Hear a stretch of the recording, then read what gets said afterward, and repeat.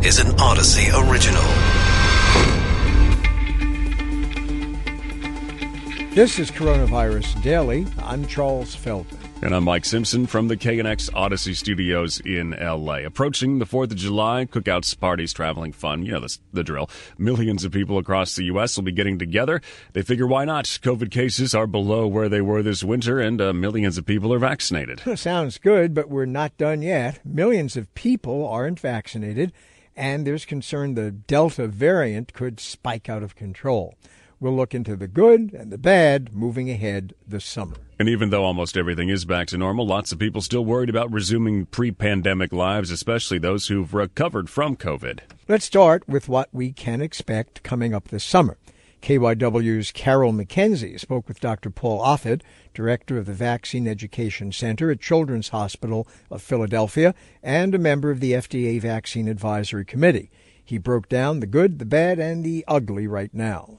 Okay, so I think there are three things working against this virus. One is summer. SARS-CoV-2 virus is a winter virus, and you certainly saw that last year. When the virus came into the U.S. and started killing people at the beginning of March, you got 1,000 deaths a day, 1,500 deaths a day, and then it started to come down. And the numbers were fairly down last year in the summer, even though we had a fully susceptible population, and even though we didn't have a vaccine yet. Then it took off, right? October, November, December, 2,000 deaths a day, 3,000 deaths a day, 4,000 deaths a day. Then it started to come down again as the weather got warmer. But the numbers are much further down this summer than they were last summer because of two things. One, the vaccine. We have about 50% of the population that's now fully vaccinated. That's good.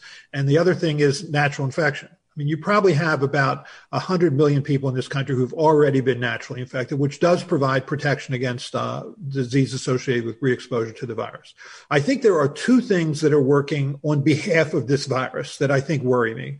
One is that 50% population immunity is not enough. We need a higher percentage than that if we're really going to effectively stop the spread, primarily because this virus continues to mutate and create variants. So these variants, like most recently the Delta variant, I think is going to be a problem. It's clearly more contagious. And the more contagious these variants are, the greater percentage of the population need to have vaccinated. And the second thing that I think works on behalf of the virus, if you will, is the anti-vaccine movement. There is just a solid 25% of this population that refuses to be vaccinated. And what do you do if that's still too big of a percentage that will continue to allow this virus to spread and cause harm? I want to go talk about the Delta variant in just a moment, but first I want to go back to basically what you said about 50% of the population not being enough to, put an end, I guess, to this virus. So I want to revisit herd immunity. That's something we've been talking about this entire time. What are your thoughts on that now? There's actually a formula for what percentage of the population needs to be immune to effectively stop spread of the virus. And it's based on two factors. One is contagiousness of the virus. The more contagious the virus, the greater percentage of the population that has to be vaccinated. And the second issue is vaccine effectiveness. Not just effectiveness at preventing severe critical disease. It also has to be highly effective against mild or moderate disease because that also is going to be associated with spread. Vaccine effectiveness is defined as being able to inoculate somebody, immunize someone so that they're no longer shedding virus or contagious if they're then exposed to the virus again. So what's happening is because these viruses now, the variants are more contagious, and as a result of that, you have vaccines that are very effective against severe critical disease, but not quite as effective as asymptomatic or mild disease. That keeps ratcheting up the number. I think 80% is frankly the least population immunity that we need for protection. Now remember, population immunity, you also get to count natural infection. So I think we can get there, but I think really we need to vaccinate another 80 to 100 million people to really effectively stop this virus when winter comes. And that's when we're going to know. We're going to know how well we're doing when winter hits. Because if we're doing well, there'll just be a bump next winter. If we're not doing well, then there'll be a surge next winter. So we've been vaccinating people since December now. For people who have been sitting on the fence saying, like, I want to see how the people who get the vaccine first, how they're doing, if it's harmful. What have we learned about it? Have there been any harmful side effects from these vaccines? No, I think it's perfectly reasonable. I think you should be skeptical of anything you put into your body, including vaccines, especially vaccines in many ways, because they're given to healthy people for the most part. So that's fair. I mean, Maurice Hilleman, who I consider to be the father of modern vaccines, said it best. He said, quote, "I never breathe a sigh of relief until the first 3 million doses are out there." Well, in terms of the mRNA vaccines, the first 300 million doses are out there. So now you know what the safety issue is. And vaccines, like every medical product, can have safety issues. And both of these vaccines, the mRNA vaccines of Pfizer and Moderna, as well as the Johnson & Johnson vaccine, do have very, very rare safety issues. I mean, in the case of the Johnson & Johnson vaccine, it's clotting, so-called thrombotic thrombocytopenic syndrome, which occurs in 1.9 per million vaccinees. So it's obviously extremely rare. You're much more likely to suffer clotting from getting the virus than from getting the infection than getting the vaccine. And then the second that's just recently come up is this myocarditis, which is inflammation of the heart muscle associated with the mRNA vaccine. Right now, that looks to be an incidence of around 1 in 50,000. Now, remember, there was just a study done actually among Big Ten athletes that was published in JAMA Cardiology that basically all those athletes, when they got COVID, were then screened to see whether they had any evidence of heart muscle involvement with MRI, cardiac MRI. And what they found was that 1 in 43 had evidence of myocarditis, mostly asymptomatic, but about a third was symptomatic. So it's common. 1 in 43 people who have COVID-19 who are healthy young people will have evidence for myocarditis as compared to 1 in 50,000 that get the vaccine. So again, the benefits of the vaccine clearly outweigh the risks, but there's always risks. There's risks to taking aspirin. There's risks to taking an antibiotic.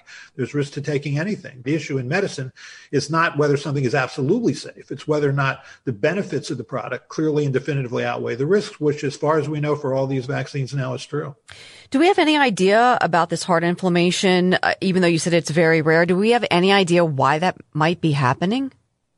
No, I think that trying to understand the so-called pathogenesis or disease process that has allowed that to occur, I think we'll learn over time. But it is important to note that the virus also causes myocarditis. And for kids, I mean, I work in a pediatric hospital, Children's Hospital of Philadelphia. You know, we see so-called MIS-C, this multi-system inflammatory disease of children, which if you get that, 75% of those children will have evidence of myocarditis. So there is, there's a common virus. And if you want to avoid clotting or you want to avoid myocardial involvement, then the best way to do that actually is to get a vaccine. I want to talk about variants now. You mentioned the Delta variant that appears to be much more contagious and it makes people sicker faster. The CDC expects it to become the dominant one this summer. What are your thoughts? Is that the one you're most concerned about too? Are there others out there that are just as bad? I'm sure there will be others out there that are just as bad. I mean, to put it in perspective, this is a bat coronavirus. And when it raised its head in Wuhan and then started sweeping through China, it became the first variant. The first variant doesn't have a Greek letter designation. It was called D614G. That's the variant that swept through Europe. That's the variant that swept through the United States and killed hundreds of thousands of people and was soon replaced by the next variant, because that's what this virus is trying to do. It's trying to adapt itself to growth in people. And to successfully adapt itself, it needs to become more contagious. So that was the next one. Now what is called the Alpha variant, previously the UK variant, that took over in the United States. Now you have the next variant, which is the Delta variant that started in India and now has swept through the United Kingdom. It's now gaining momentum in the United States. And that is a little less susceptible to immunity, at least to protection against mild disease, than was the Alpha variant. I think we can assume that this is not the last variant we're going to see as this virus continues to adapt. And the only way to stop that is to vaccinate this entire population, at least everyone who can be vaccinated, as quickly as possible to stop spread. Because if the virus continues to spread, and it is continuing to spread, then it's just going to continue to mutate and to continue to create variants. We need to get vaccinated now. And I think what worries me here is that because the numbers now are fairly low, because it's summer, people are thinking, great, this pandemic is behind us, and it is not behind us. In Springfield, Missouri, they say the Delta variant may be responsible for a 6-fold increase in hospitalizations. Vaccination rates in Missouri are very low. What does that mean? I mean, our borders are not closed. In other words, the variant's not going to stop at Pennsylvania's border because, we have more people vaccinated. So what happens there concerns all of us, doesn't it? Absolutely. The more the virus spreads, the more it's going to create variants. I mean, it's not surprising that the states or regions that have lower vaccine rates have higher rates of disease, higher rates of hospitalization, and higher rates of death. This is something we should have learned 200 years ago with the first vaccine, the smallpox vaccine. Vaccines save lives. And I just am amazed that there is a solid 25% of our population that simply refuses to get vaccinated. And I just think we're going to have to deal with that a little more toughly in a tougher manner than we are now. And you're seeing that. I mean, the Penn Health System, for example, is mandating vaccines. If you want to work at the Penn Health System, you have to get a vaccine, which is fair, because if you're going to work around a vulnerable population of hospitalized people, you owe it to them and to the other staff and to yourself to be vaccinated. What about kids? There's concern about this Delta variant. It seems to affect kids more. In the UK, scientists say it's hitting people 12 to 20 pretty hard. It's been responsible for a couple of hundred outbreaks in educational settings. So when you look at that, you look at people not getting vaccinated, and vaccination rates among the adolescent population are really low. How do we move through that? And do you think, you talked about mandates? Is this something that we're going to have to mandate for kids, maybe 12 to 18 when they're going into school in the fall? I think that would certainly be make for better health, both for the children who attend those schools as well as for everybody who comes in contact with those children. I think that's going to be more easily done in the private sector than in the public sector. But I do think it would certainly be of value. You're right. I mean, the immunization rates in the 12 to 18-year-old are pretty woeful. And, now hopefully we'll have a vaccine for the 6 to 12-year-old by the end of the year or beginning of next year. But we need to vaccinate. This virus is going to be with us for a while. There's 195 countries in this world, many of which have never given a single dose of vaccine. Think about it. We still give a polio vaccine every year in the United States, even though we haven't had a case of polio in this country since the late 1970s. We do it because polio still exists in the world and could easily walk into this country and start an outbreak. So think about that for this virus. This virus is going to be with us for a while, and children become adults. And although, keep in mind, children do get sick. I mean, there's been at least 4 million children who have been infected. There's been at least 40,000 or so that have been hospitalized. There's been at least 300 who have been killed. That's in line with other viruses for which we have vaccines, like influenza, measles, and others, chickenpox. So I do think there's clearly value in vaccinating children. Well, and the CDC just said the rates of COVID-19 associated hospitalization among adolescents exceeded historical rates for flu during comparable periods. This was in March and April. And yet, some parents are concerned about safety. There is still that idea that kids don't really get that sick. The FDA Vaccine Advisory Committee, which you are on, you recently had a meeting to discuss the data you need to see from Pfizer and Moderna in order to recommend full approval for kids. And I wonder if you could talk about that process a little bit, because I feel, some people have this idea that these are, quote, experimental, or they're just kind of being thrown out there willy-nilly because it's a pandemic. And I'm wondering if you can give us an idea, a little insight into what you and what your fellow committee members are looking for here. It's certainly not experimental at this point. I mean, so for example, I was fortunate enough to be part of a team at Children's Hospital of Philadelphia that created the rotavirus vaccine, which is a sort of intestinal virus that causes dehydration in young children. But it's a vaccine for babies. I mean, it's given by mouth at 2, 4, and 6 months of age. What we didn't have then when we were doing those trials, but we do have now for this vaccine, is an enormous wealth of data in adults and young adults and older adolescents. So, you're not flying blind here. There's an enormous sort of portfolio of safety and efficacy for these vaccines. And as we de-escalate and work our way down, we've gone initially down to the 16-year-old. Now we're down to the 12-year-old. And the question is, how much data did we need? And when we talked about this at the FDA, how many hundreds or thousands of children need to be vaccinated before we feel comfortable, remembering that children are at risk. If I had to give the best reason for why I think children should be vaccinated, it's this multi-system inflammatory disease, which occurs primarily between 6 and 14 years of age, at median about 9 years of age. These kids are sick. They come in with high fever, evidence of lung disease, heart disease, liver disease, kidney disease. Some of them have long-term problems. I mean, this virus is not what it was claimed to be. When it came out of China, it was billed as a winter respiratory virus like influenza. And like influenza, could cause pneumonia and could cause fatal pneumonia. It's far more than that. This virus has the capacity to make you react against the lining of your own blood vessels. And because every organ in your body has a blood supply, every organ is at risk. I don't know of any other respiratory virus that does this. This is a heinous virus. And I think the quicker that we can stop the spread, the better off we'll be, including children. What do you think fall is going to look like? I think when we hit late fall, meaning October, November, I think you're going to see a surge in cases. I think it'll primarily be in those areas that are unvaccinated or undervaccinated. I think, again, you'll see 1,000 deaths a day, 2,000 deaths a day. I think you'll see increase in hospitalizations because we just have not learned the lesson that you need to vaccinate a higher percentage of the population that's currently vaccinated. I don't know what else the Biden administration can do.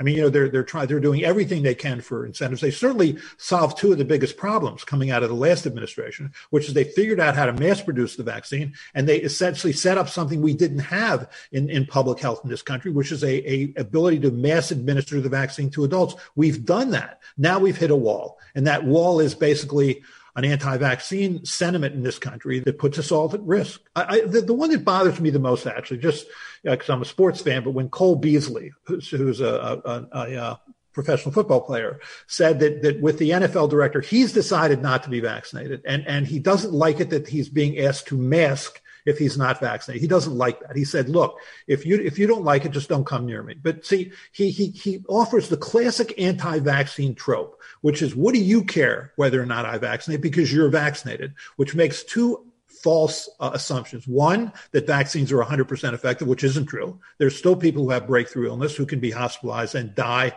from this virus, even though they've been vaccinated. And two, there's a significant percentage of people in this country who can't be vaccinated. They can't be vaccinated because they're getting chemotherapy for their cancers or biological agents for their chronic diseases. They depend on those around them to protect them. And when people like Cole Beasley says, I don't want to get this vaccine, it's an enormously selfish thing to do. It's not a personal decision. It's a decision he's also making for other people. And it shouldn't be his right to make that decision for other people.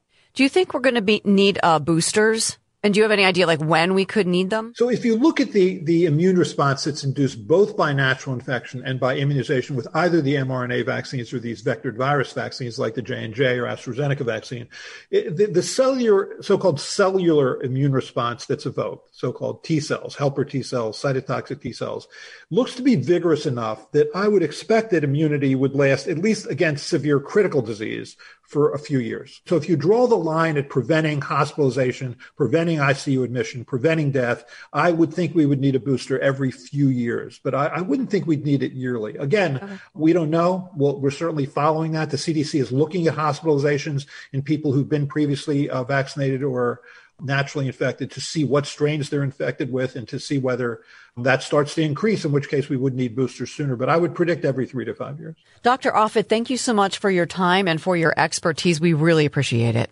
My pleasure. Coming up after this short break, people are having a tough time getting back to normal.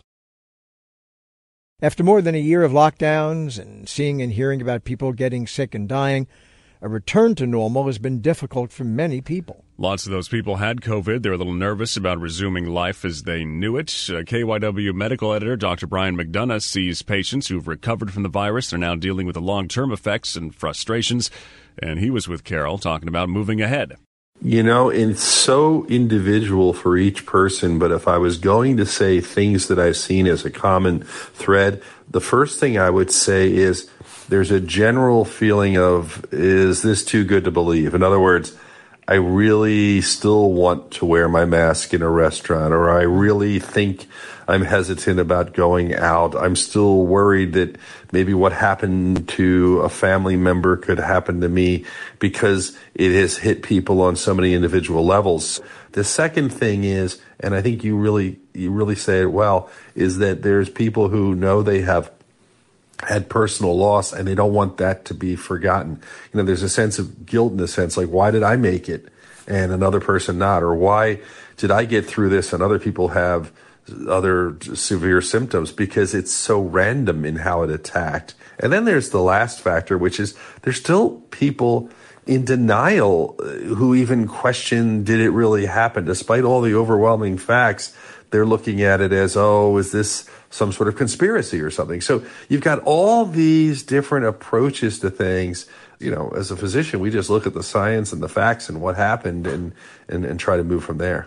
When it comes to, so we're, far enough out from this pandemic now where you must be treating people who had COVID. And I'm wondering what you're seeing, what health effects they're suffering, because we keep hearing of these different things that people are coming down with, not just long haulers, but in some case long haulers, that people are dealing with stuff months out. What are you seeing, and how is the medical community handling these different things? Well, I can tell you one thing that we're starting to see from the medical community perspective is already I'm starting to see articles appearing where I can read and learn, people's paths, and also even coursework. There are now courses being offered to physicians to explain how to treat some of the long-term impact of COVID, because we're starting to see that. So I think that on the medical, educational side, we're already seeing that. But from a pure person level, here's the issue. We think about a virus. Many of the symptoms can be vague for a virus. So the severe issues are easy to recognize and they're tough to deal with. The things such as breathing issues, the heart irregularities, those neurologic issues, those big things are a big problem for a certain group. But then the next group are those that are getting headaches, fatigue, cloudiness in their memory, or they feel that they're just suffering from anxiety and or depression. Those types of things, that's where I think the frustration is for the patients. They're going, okay, well, why am I having these headaches? Can you explain to me, doctor, why? I have to say, well, we're starting to see it in people who have had COVID. Here's how we're going to treat it. Well, deep down, they want to know, well, why? Why did this happen? And we don't have a lot of those answers. I can explain some things, but some of these things have just happened, and it's a concern. That's the, you want to call a virus diabolical. That's the diabolical aspect of this virus. So a big focus right now is on getting vaccinated, and the numbers, unfortunately, the vaccination rate has slowed pretty dramatically, and there's a fairly large segment of people who are choosing not to get vaccinated. The reasons, are different. Perhaps for some it's political, for some it's they feel like it's quote unquote experimental, or they just want to wait to see what happens with the people who have gotten it. And so I'm wondering if you talk to, if you're hearing a lot of this from your patients, and how do you talk to people who are still on the fence about getting vaccinated? Well, first of all, I try to be very understanding, and I try to say, listen, I understand your hesitancy, and I want to respect your choice. And then I actually will say, you notice when I'm seeing you, because I'm wearing a mask in a clinical setting, I'm wearing a mask. And the reason I'm wearing a mask has very little to do with me. I've been vaccinated, and I'm very comfortable that I'm not going to end up in an ICU or die. I can't say the same for you. And I'm wearing the mask for you. So I want you to understand, you can make your choice about a vaccine, but think about the dynamic here. I am doing all I can to protect you because you're vulnerable. I don't know why you choose to be vulnerable, but you're vulnerable. And this could kill you. But I also look at it the same way as when I talk to someone about a smoking habit. I say, here's what can happen. I'm hoping for you that the percentages are on your side. I hope that happens. But when I look at the big picture, I don't necessarily guarantee that you're going to get through this. And I just have that conversation. And then I say, listen, think about it. And I've had people choose to get the vaccine in their own time. I've also have had people say, no, I totally disagree with you, and for whatever reason. And I say, okay, I can only tell you what I can to help. And I think that's the way we have to approach it. I think if you get into an argument or become aggressive, I don't think that helps. And I also think, yes, we know that the more people get vaccinated, the better it is for everyone. There's no doubt about that. It's part of a social contract.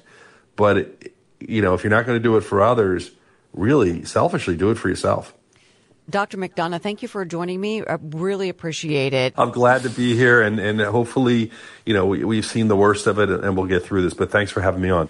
So 2 men in Australia, they thought they were being sneaky. They weren't supposed to go out to a beach in the Sydney area. This is because of the COVID-19 lockdowns. But they went anyway. But it wasn't just any beach. It was a nude beach. So they were there in the Bear when a wild deer came by and startled them. So the two men, they ran into the national park. They got lost. Emergency crews found one man naked. The other was only partially clothed. They were fined for breaking COVID rules, and this caught people's attention on social media. The New South Wales opposition leader tweeted, "A good reminder, a COVID health breach results in a very deer fine." DEER. Yeah. Well, they clearly have an odd sense of humor in Australia. This is an Odyssey original. Find us on the Odyssey app, Apple Podcasts, Google Podcasts, and Stitcher.